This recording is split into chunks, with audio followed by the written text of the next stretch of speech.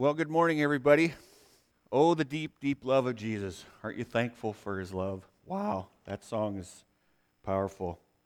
I have just some opening comments before we open and pray. And I want you to pull this insert out of your bulletin, and you can also turn in Colossians chapter 4, verses 2 through 6. But I wanted to just bring out that last week, Dan shared about the home life, and so today we're transitioning from the home life to how we deal with outsiders, as I think in our text, but you could say non-Christians. And so that's going to be our subject. And if you look in your insert there, I have 2 points, main points, and this so prayer is going to be the first point, and I'm not going to be able to speak to everything about prayer, but my desire today is to basically draw out what this Scripture says about prayer. And then the second point, to be wise in our behavior towards non-Christians. So, what an important and practical thing that God gives us in His Word, and it was so stunning for me to go through this, how practical God's Word is. And if you remember now, Paul is, we've been journeying, for those of you who are visiting, we've been journeying all the way through Colossians. And so we're coming near the end. And the next week, Andre from Living Word is going to be taking the last message with the final greeting. But I wanted to just share a little bit about we know from Scripture in Acts 1:8, it says, when the Holy Spirit comes, that you will be my witness, right? And so we know that we are Christ's witnesses. And so sometimes I've done this in past messages. I share kind of the negative, and then later we'll get into what Scripture says. So I'm going to give 3 examples of the wrong kind of witnessing, okay? And then we'll have our prayer, and we'll get into God's Word. So the first wrong kind of witnessing is experience-centered evangelism, and that's inappropriate. It focuses not on delineating the gospel message from Scripture passages, but on a person's testimony of personal feelings and experiences. The obvious danger in this method is that people may not really understand the gospel at all, yet respond to what was said emotionally and think that they are saved. And that's one of the reasons in this church we've emphasized when people write their testimonies to have Scripture in your testimony and have Scripture that would explain the gospel so that when you give your testimony, there's indeed Scripture in there that can literally save someone. So another, I would say, wrong kind of evangelism, or the kind to be avoided, is ego-focused evangelism. This evangelism sells Jesus as the panacea for all of life's problems and as the source of earthly comfort, well-being, and prosperity. It promises that continual happiness and freedom from struggle are available through Him in this life. This is man-centered and not God-centered. And then the last one is expedience evangelism. And this is a method also to be avoided. This wrong method uses high-pressure tactics, manipulation, cleverness, emotional stimulation, or technique to force commitments. And this often results in false professions of faith. And so those are 3 examples of what we were trying to avoid when we evangelize or witness. And so this message will talk about how we ought to speak to non-Christians, being wise in our behavior towards non-Christians. And of course, we'll also be talking about prayer. Let's bow our heads in prayer. Our Heavenly Father, we're so thankful that your Word is so practical that it tells us exactly what you desire from us as we are Christians, and we desire to live in a way that pleases you. And so, Lord, we're thankful for this text that makes it clear how we are to live, and indeed how we should pray as well. So, Lord, I pray for your Holy Spirit to be here among us. I pray that you would speak through me and let your word be applied to each as they have need today. I pray this all in Jesus' name. Amen. And so I'd like to read Colossians chapter 4. We're going to read verses 2 through 6 so you can follow along. And you can keep your Bibles open because as if you've heard my preaching before, I try to just take a bite-sized piece at a time. And so I'll be doing that again today, trying to basically draw out of the text what's in there and taking it piece by piece. And so we read, starting in verse 2, "Continue steadfastly in prayer, being watchful in it with thanksgiving. At the same time, pray also for us, that God may open to us a door for the word, to declare the mystery of Christ, on account of which I am in prison, that I may make it clear which is how I ought to speak. Walk in wisdom toward outsiders, making the best use of the time. Let your speech always be gracious, seasoned with salt, so that you may know how you ought to answer each person." So that's our text today.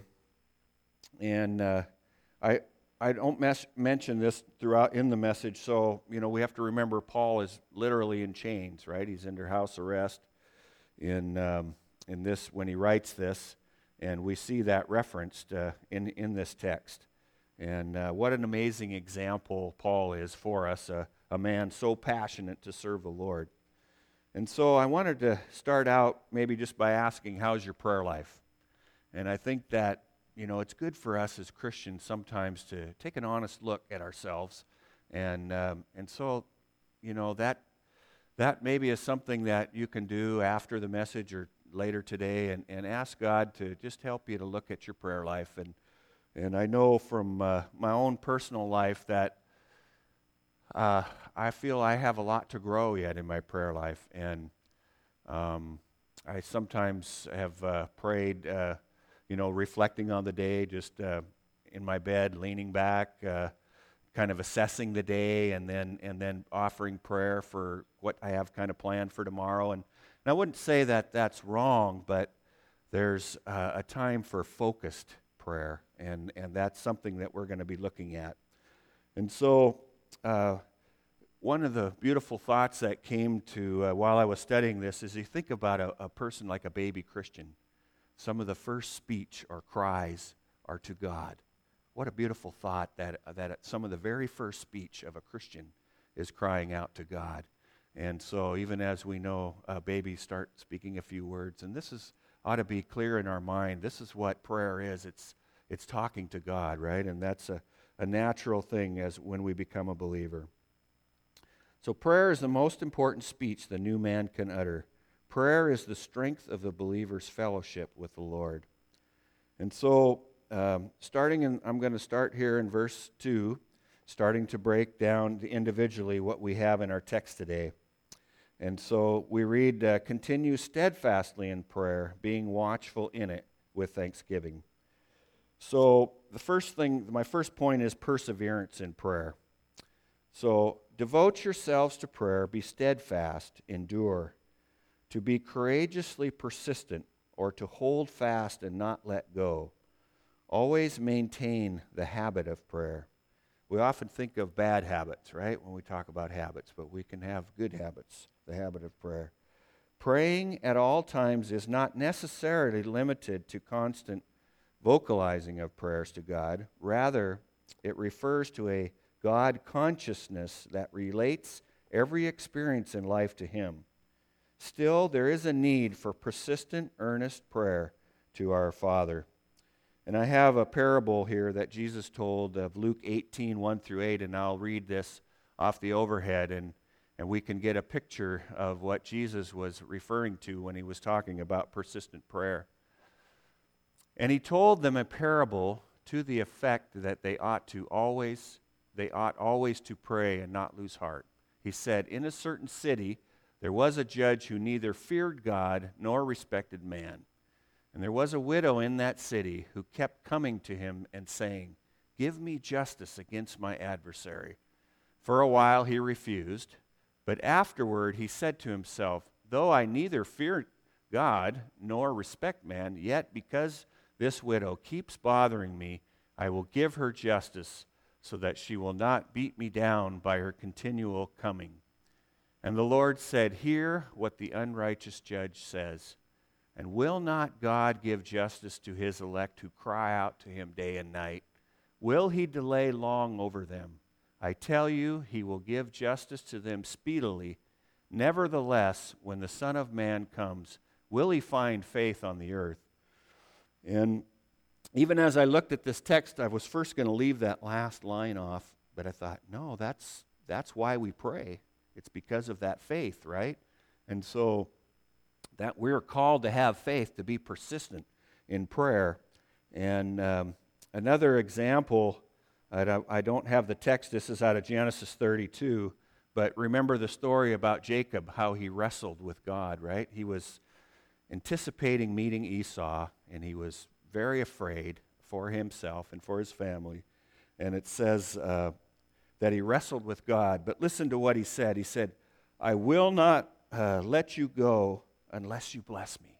Wow, what a powerful prayer. Have you ever prayed that prayer? If you're in a struggle, we have that example from Jacob. He literally wrestled with God. It's such an amazing scripture that he was so desiring of that blessing that he hung on for dear life, as it were. And so the point of the parable is, if unwilling and sinful humans will honor persistent, how much more will our holy, loving Heavenly Father?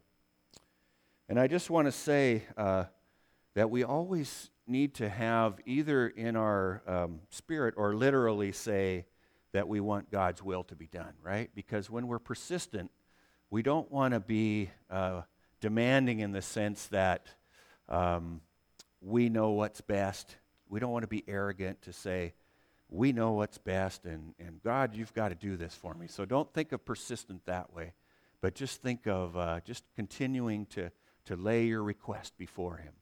And then always with that in mind, that your will be done.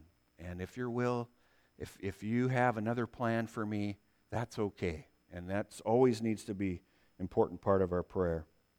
So the next part of our text, we have being watchful in prayer. And in its most basic sense, it means to stay awake and not fall asleep during prayer. And I thought, yeah, that makes sense. It is broader than that, but sometimes I think of it this way, like I make a habit of praying before every meal. And sometimes I have people in my memory that I pray for as a list.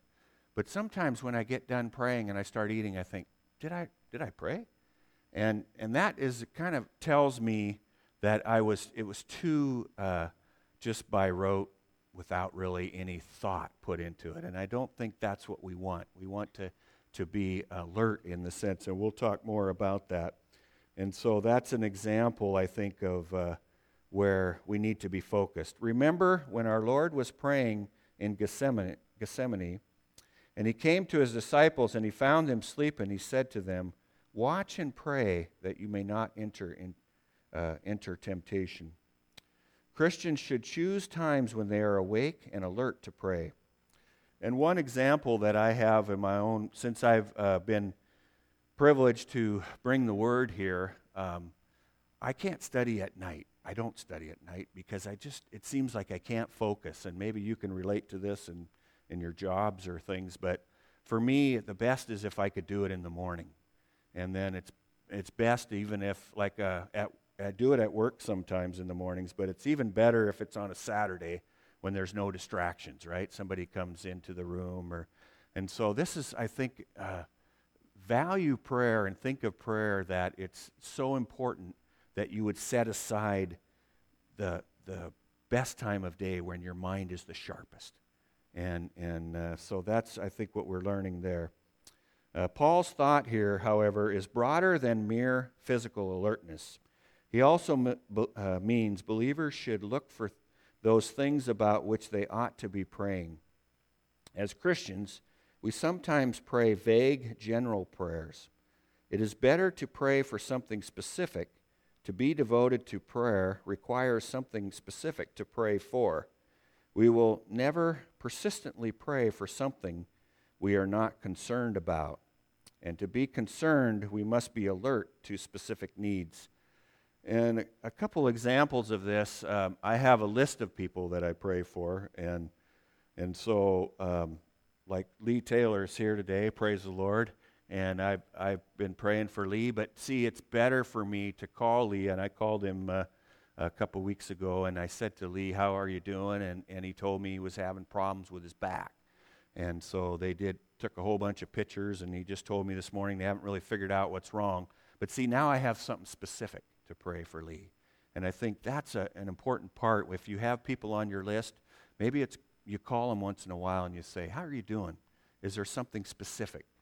And another example that I have is of being aware of what's going on around you. You think about this Supreme Court nominee and how huge this is for our country. Now, that's the being aware that there's a battle going on in this country, and this Supreme Court nominee, it could make a huge difference in the direction of our country. And so this is another example of being aware, and I just think that it's a constant looking around for people's needs.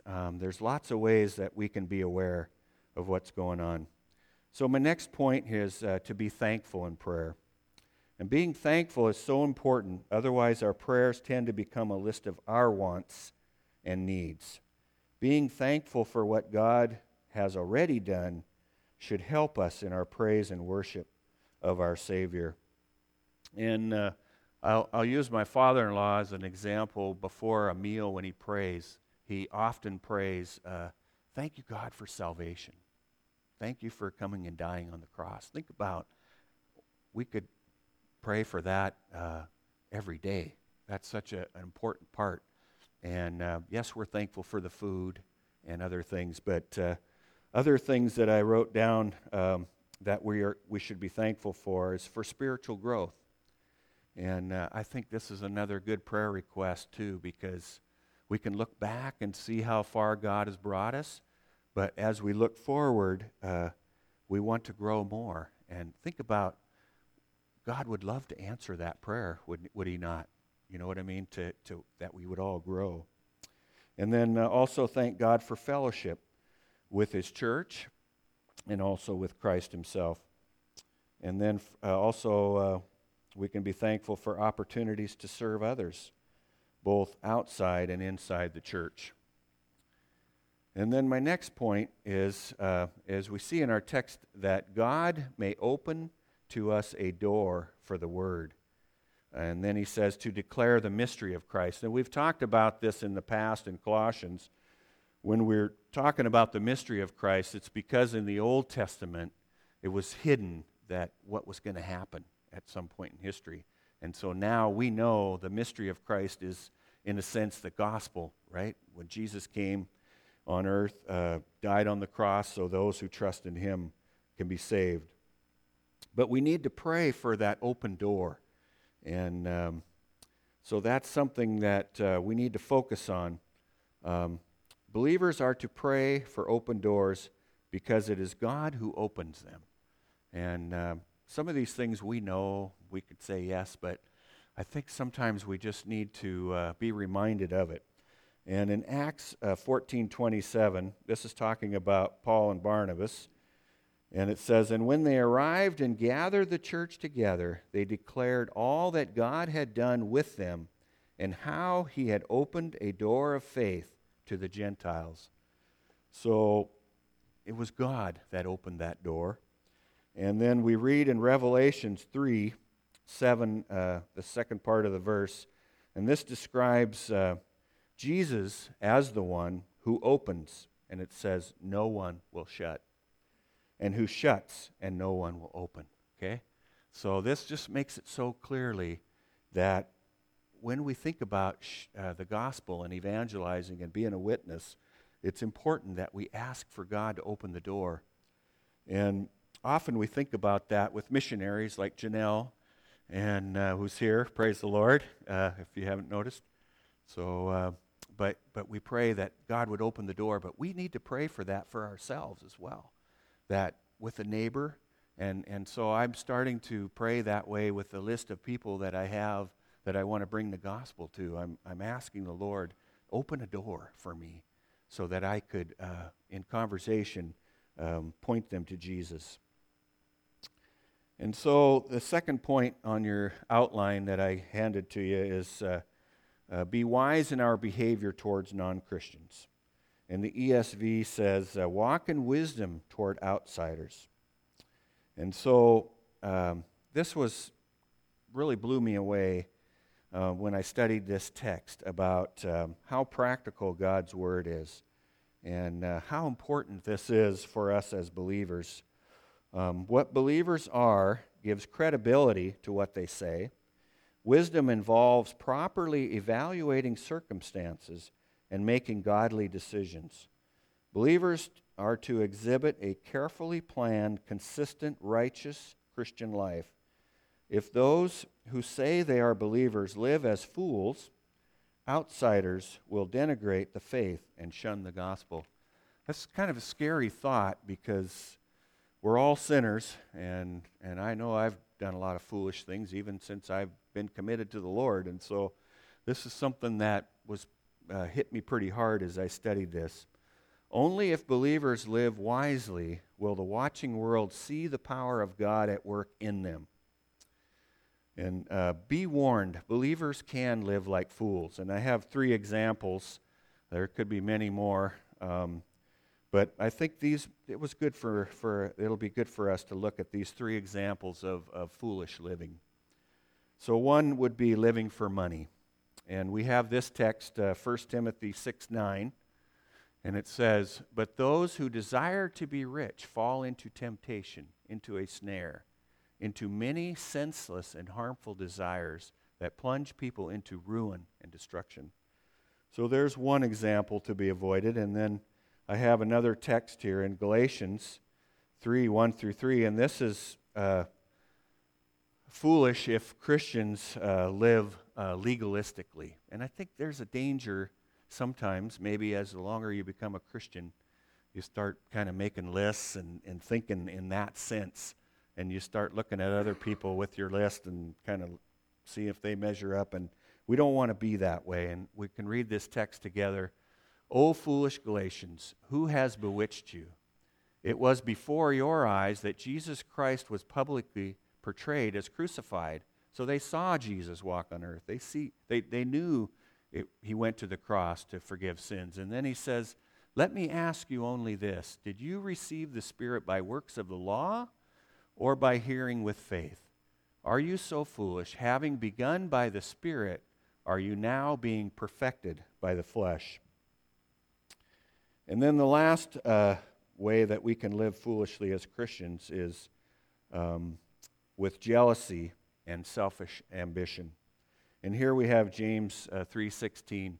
"For where jealousy and selfish ambition exist, there will be disorder and every vile practice."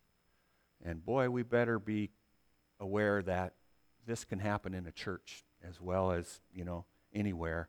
And so even myself as a leader, if it's all about me, I need to be on my guard, and you need to come to me and say, "Kind of looked like it was all about you," maybe, or try to figure out a way to share that graciously. But that's not how our leaders are to be for our own glory and for our own selfish ambition. And so I'll share 4 areas of wisdom. Okay, so these are ways that we can walk in wisdom. We said in our text here that we are to walk in wisdom with outsiders.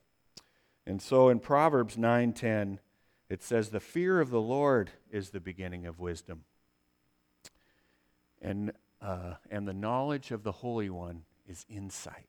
Okay, we often talk about insight.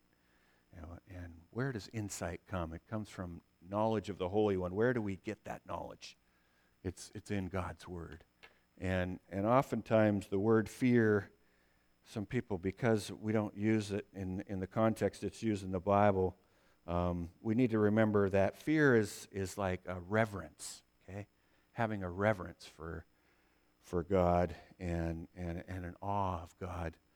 And that also includes the idea of obedience to God. And sometimes I think, and I was sharing this with the Dave's boys there, I remember this 2-3 months ago, about take seriously your walk with the Lord.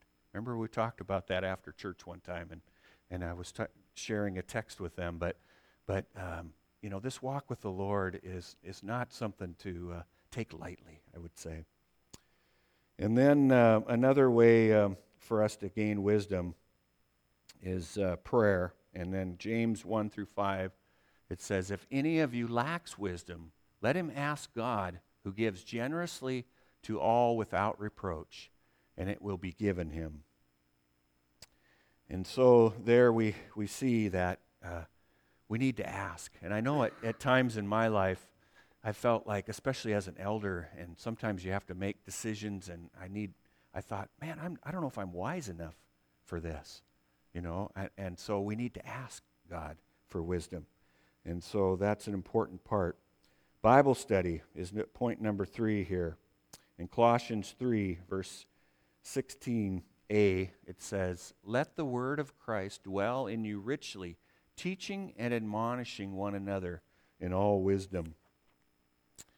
And when I was kind of struck with the point of that I need to be wise, and yet I feel like sometimes with decisions, I didn't know for sure what to do. I started to study Proverbs. And for, I think, about 6 months, I made that a point to just study nothing but Proverbs. And I know that Paul Bauer, who some of you know, used to be a member here. I know that he's been studying for years and years on Proverbs. He's been focused on Proverbs. And maybe as long as 20 years. I didn't get the exact number, but I think about what an important part for wisdom. And I know that just from the 6 months that even in business, things that making decisions, it says in Proverbs that you make, I'm paraphrasing, but you make better decisions with many counselors. Okay, so even in business, sometimes, you ask other people, and so there's benefits in God's word, in especially in Proverbs, in the area of wisdom. And then fourthly, I have a godly instruction. Colossians 1:28 says, him we proclaim, warning everyone and teaching everyone with all wisdom, that we may present everyone mature in Christ. Okay? So this is not just for the elders to do, but I think we need to be on our guard for each other, right? Because you guys are hanging out with each other, and so if something doesn't seem right in a person's life, we ought to be able to graciously, I think privately is always best, but maybe they need to be warned. Or maybe you can share a scripture with them that God had taught you in an area of life. And so this isn't just for the leaders, but I think for all of us to help instruct each other. So it is only through walking in wisdom that believers' words will mean anything. And so I'm moving on now in verse 5, the second part of verse 5, making the best use of the time. And I did a message once out of Psalm 90 that Moses wrote, and I was blown away when I thought, Moses wrote Psalm 90? I didn't realize that until I had studied that. But he says in Psalm 90, verse 12, teach us to number our days that we may get a heart of wisdom. Okay? And so what does he mean by that? Think about that.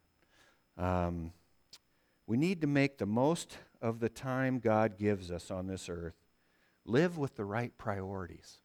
It's so important for us to, even this is something that maybe it's good to do once a year or more often, and maybe even if you're married as a couple, and say, do we have our priorities right? Lives get so busy, And so I think that we really need to spend the time to say, we know time is short. And I told my daughter one time, I've shared this with some of you, but I said to my daughter that I wanted to make the most of whatever time God has given me, because I'm kind of estimating I've got 15 years left. And she said to me, "Oh no, Dad," she didn't even want to think about that, right? But I'm 55. I'll be 56 here next month, and I think, if you live to be 70 years, maybe God gives you more, but that's kind of an average. And so when you think that way, you think, wow, I better make the use. 15 years is going to go by fast. I know that if I look back, how fast time has gone. And so I just think that it's good for us. It's not kind of morbid. I don't look at it that way. I look at it as getting those priorities right and running hard for the Lord until he takes us home. And so verse 6a, let your speech always be gracious. And was interesting, I use the Phillips translation sometimes because they word it differently, and I'm trying to figure out what's meant, and it says, speak pleasantly to them. We have these words that we use in the Christian church that we use so often, sometimes we forget what they mean, but think about that. Speak pleasantly to people. I thought, wow, that's not just to outsiders or people that are non-Christians, but that's to your wife, to your children, and to everybody around us, to people you do business with, to salespeople. I mean, this is what we are to be characterized by. And that's also kind of heavy almost to think about that, because it's tough to live that way. And when I studied this, I read that our speech is kind of like a thermometer. And sometimes if we're not feeling well, they take your temperature, right? See how physically you're doing. But spiritually, when I studied this, it said in one of the commentaries that speech can be like a spiritual thermometer, which I thought was kind of scary to think that way in some ways. But anyways, when our Lord told the Pharisees, this is out of Matthew 12:34b, the second part of the verse, for out of the abundance of the heart, the mouth speaks. You see? So what comes out of your mouth, it's Jesus saying, is coming from your heart. Jesus gives an important spiritual principle. Speech will reflect the kind of person one is. And then in Matthew 12:37, we read, for by your words you will be justified, and by your words you will be condemned. A person's words will be outward evidence of their inward character. And because the tongue can speak so easily and is difficult to control, a person's speech becomes the truest indicator of his spiritual state. And so there is no place for those things that characterize the unredeemed mouth. Whether undergoing persecution, stress, difficulty, or injustice, whether with your spouse, children, believers, or unbelievers, in all circumstances, believers are to make gracious speech a habit. To speak with grace means to say what is spiritual, wholesome, fitting, kind, sensitive, purposeful, complimentary, gentle, truthful, loving, and thoughtful. And then we're moving on to the next part, which it says, our speech is to be gracious, seasoned with salt. And in the directory, or in your insert, I said, use some salt in your speech with truth in parentheses, and we'll talk more about that later. But so when applied to, in this situation, there's a number of references to this in Scripture about salt.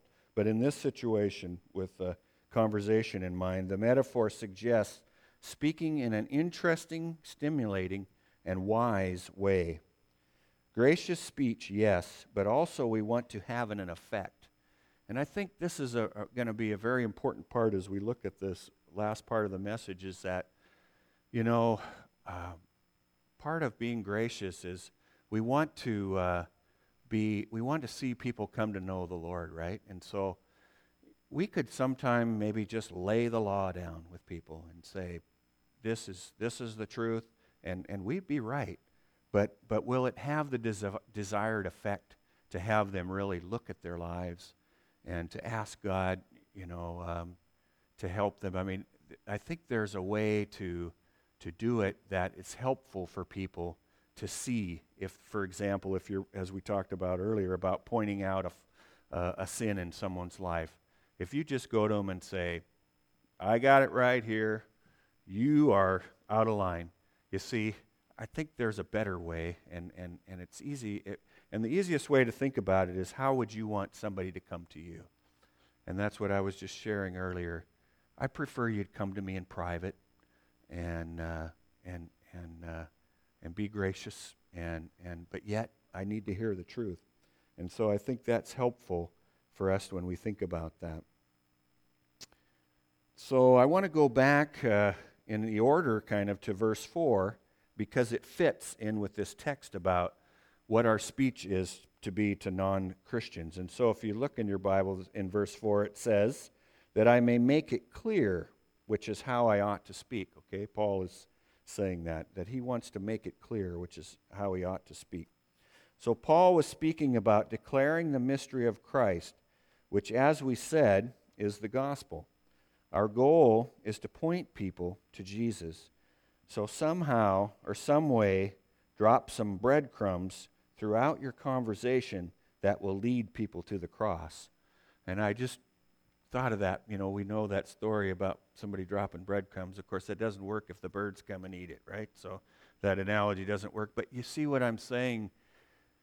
When you talk to people, I had a gentleman, I'll share that, and I use truck drivers, seems like every time I preach about a truck driver, but I don't need to use his name, and he doesn't live in the area here. But he has a job with this trucking organization, a big organization. They have like 100 trucks. But he told me he was homeless. And so I quite often give out a freebie piece of cheese, and I jokingly say, you take care of my product.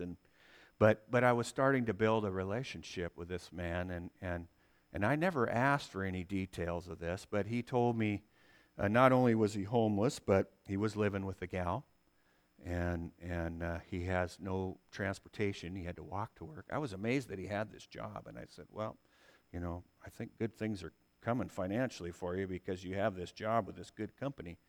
But he shared other things with me, struggles with this girlfriend he was living with and stuff. So about the third or fourth time he came, I told him that I was a Christian, and that I had lived I was raised in a Christian home, but I'd lived a very rebellious life, but I turned to the Lord and became a Christian. And so later I thought, and I shared this with Dan the other day, that maybe it would have been better if I said I'm a follower of Jesus, okay? But you see, I'm trying to give this man something, like I used the analogy of breadcrumbs, but I'm trying to give him something to see there is a way out. And he told me that the judge had a restraining order on, they almost took the kid away and all these things. And even though I don't know all the details, I know that it's kind of a symptom of worldly living. And so I'm trying to point him to Jesus Christ. So that's an example, I think, of how in our conversations, and I think we need to be creative, and I think it always comes across better to share something maybe God taught you than to say, you should be doing this, or but just because I think it's less confrontational, and maybe people will actually hear. I think if we say it wrongly, they'll just kind of close their ears and they won't listen. So our goal is to point people to Jesus, and moving on here. I wrote down. Sometimes you can talk about creation. Weather is kind of the go-to thing if you got nothing else to say, right? So we talk about the weather. We do that in the church even, but I think there's a way to praise God that He made everything out of nothing. that's a way to kind of get people, in a sense, to look at the world a little differently. And so make sure you know and understand the basics of the gospel and can share that when the time is right. And so that's part of what Paul was asking, that I may make it clear, which is how I ought to speak. And so that's something that it's important that we know the basics of the gospel, because I'm just throwing out these small crumbs, but eventually if he were to say to me, like the jailer did in the Bible, how can I be saved? Then it's on us that we should have some knowledge in that regard. And so I used John 3:16, and I have it on even though it's so familiar, but I thought this is a good scripture that would kind of encapsulate the gospel. And so I kind of, in my notes, I broke it up and made just a little statement about each section. And so I'll first read the thing through. For God so loved the world that he gave his only Son, that whoever believes in him should not perish, but have eternal life. So I took a few minutes to think about what that means, and I wrote down, just jotted a few thoughts about the different parts.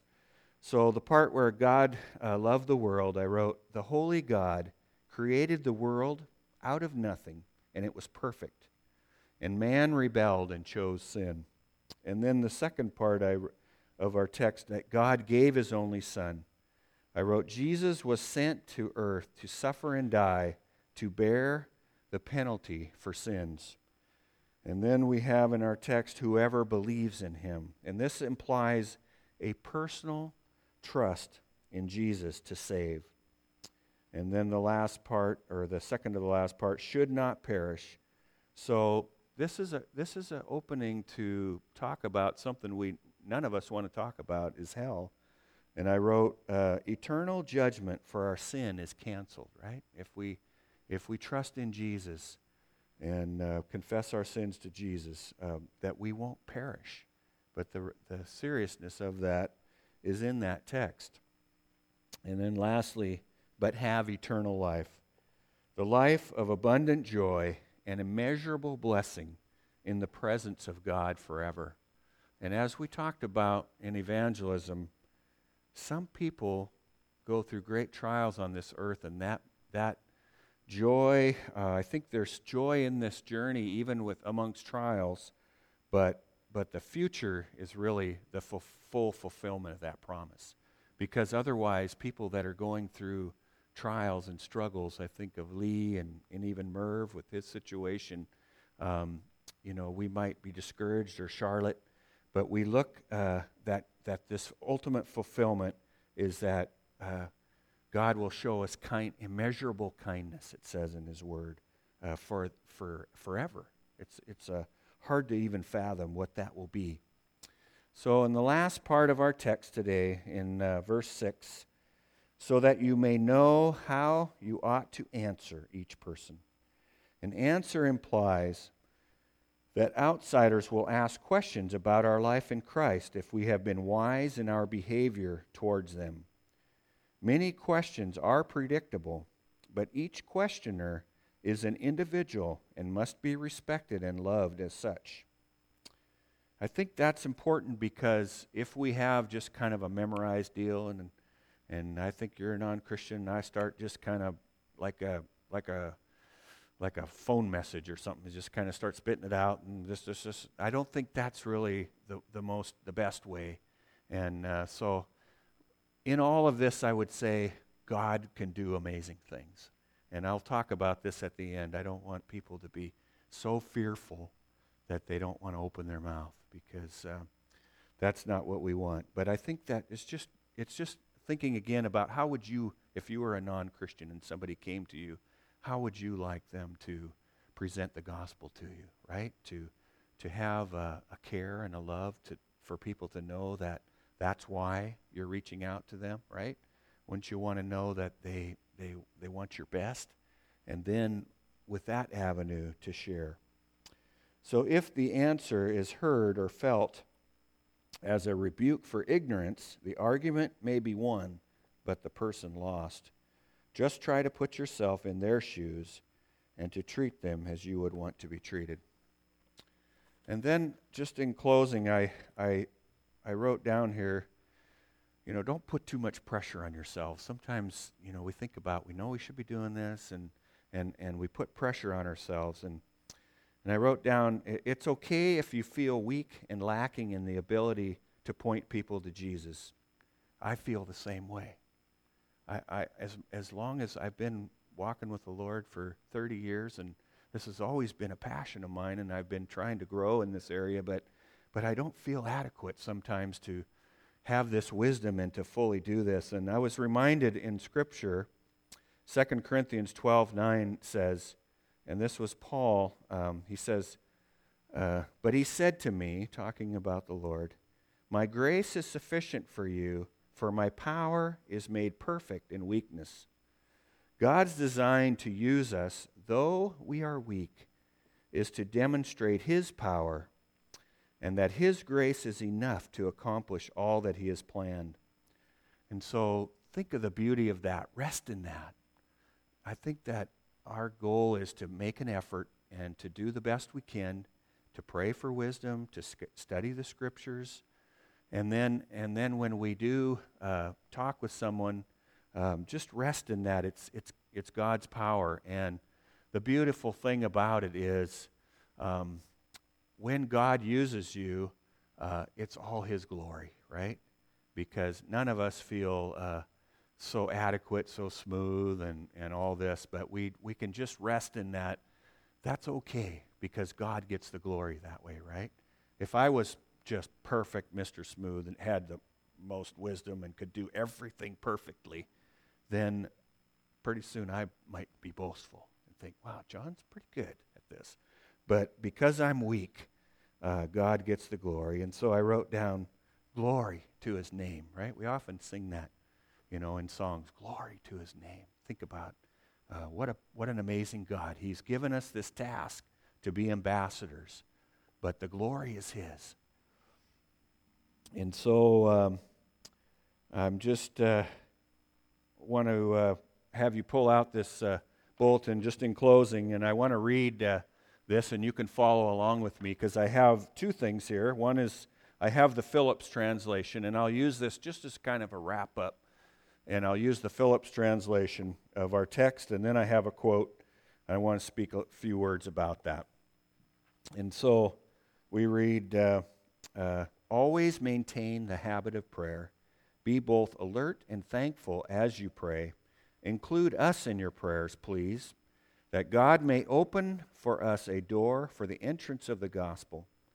Pray that we may talk freely of the mystery of Christ, for which I am present in chains, and that I may make that mystery plain to men, which I know is my duty.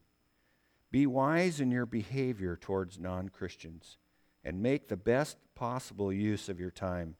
Speak pleasantly to them, but never sentimentally, and learn to give a proper answer to every questioner. And I just want you to note, when I first read never sentimentally, I just about fell out of my chair, because that was so different than what the ESV said. And the ESV on that part says, seasoned with salt. And the good thing about studying, you say, well, why did they say that, right? And sometimes I think with sentimentality is there's too much emotion and not enough reason or truth. And so I think that's why it was in there. And just that alone, I learned something there. And I think that's a caution for us. I sometimes watch ESPN, they've got these sports stories, right? And they call it The Power of Sports or E60. And they have an amazing stories, right, of people who've done amazing things. And pretty much almost all of it is it doesn't have God in the picture. But I was thinking, so here we have something it's very emotional to see someone, but how valuable is it if it doesn't point people to Jesus?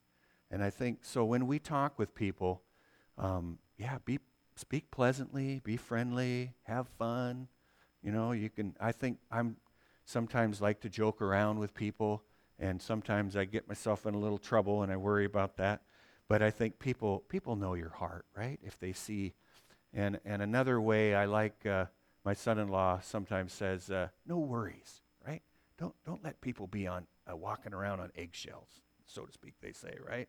Just put them at ease, right? And that will help us to have more of an avenue for the gospel. But look at me in closing with this last comment. My daughter said, when I shared this with her at work one day, she said, there's a quote by Timothy Keller about that. And so I want to read that, and you can follow along with me. Love without truth is sentimentality. It supports and affirms us, but keeps us in denial about our flaws. Truth without love is harshness. It gives us information, but in such a way that we cannot really hear it. God's saving love in Christ, however, is marked by both radical truthfulness about who we are and yet also radical, unconditional commitment to us. The merciful commitment strengthens us to see the truth about ourselves and repent. The conviction and repentance moves us to cling to and rest in God's mercy and grace. Let's close in prayer. Our Heavenly Father, it is our desire to cling to you and to rest in your grace and mercy. But first, Lord, it's good for us to always look back on our lives and see if we need to come to the cross this morning. And confess, Lord, I know I confess that there were times where I have not spoken pleasantly with those around me, not just non-Christians, but others. And so, Lord, I confess that, and I ask for wisdom, Lord, to do better. And Lord, I just pray you would continue to teach me how to be wise in talking with others. And Lord, for those who may be here who have never committed their life to Jesus, I pray that this might be their day of salvation. Lord, I pray that they would come to the cross, and when we say that, we mean come to Jesus and to confess their sins. And 1 John 1:9 says that if we confess our sins, He is faithful and just and will forgive us our sins and cleanse us from all unrighteousness. What a beautiful thought that we can be new and have a new start in life. And so, Lord, I pray if there's anyone here this morning that has that desire in their heart, that they would agree with that prayer and enter into salvation even today. Lord, be with us now in this closing number. I pray in Jesus' name, amen.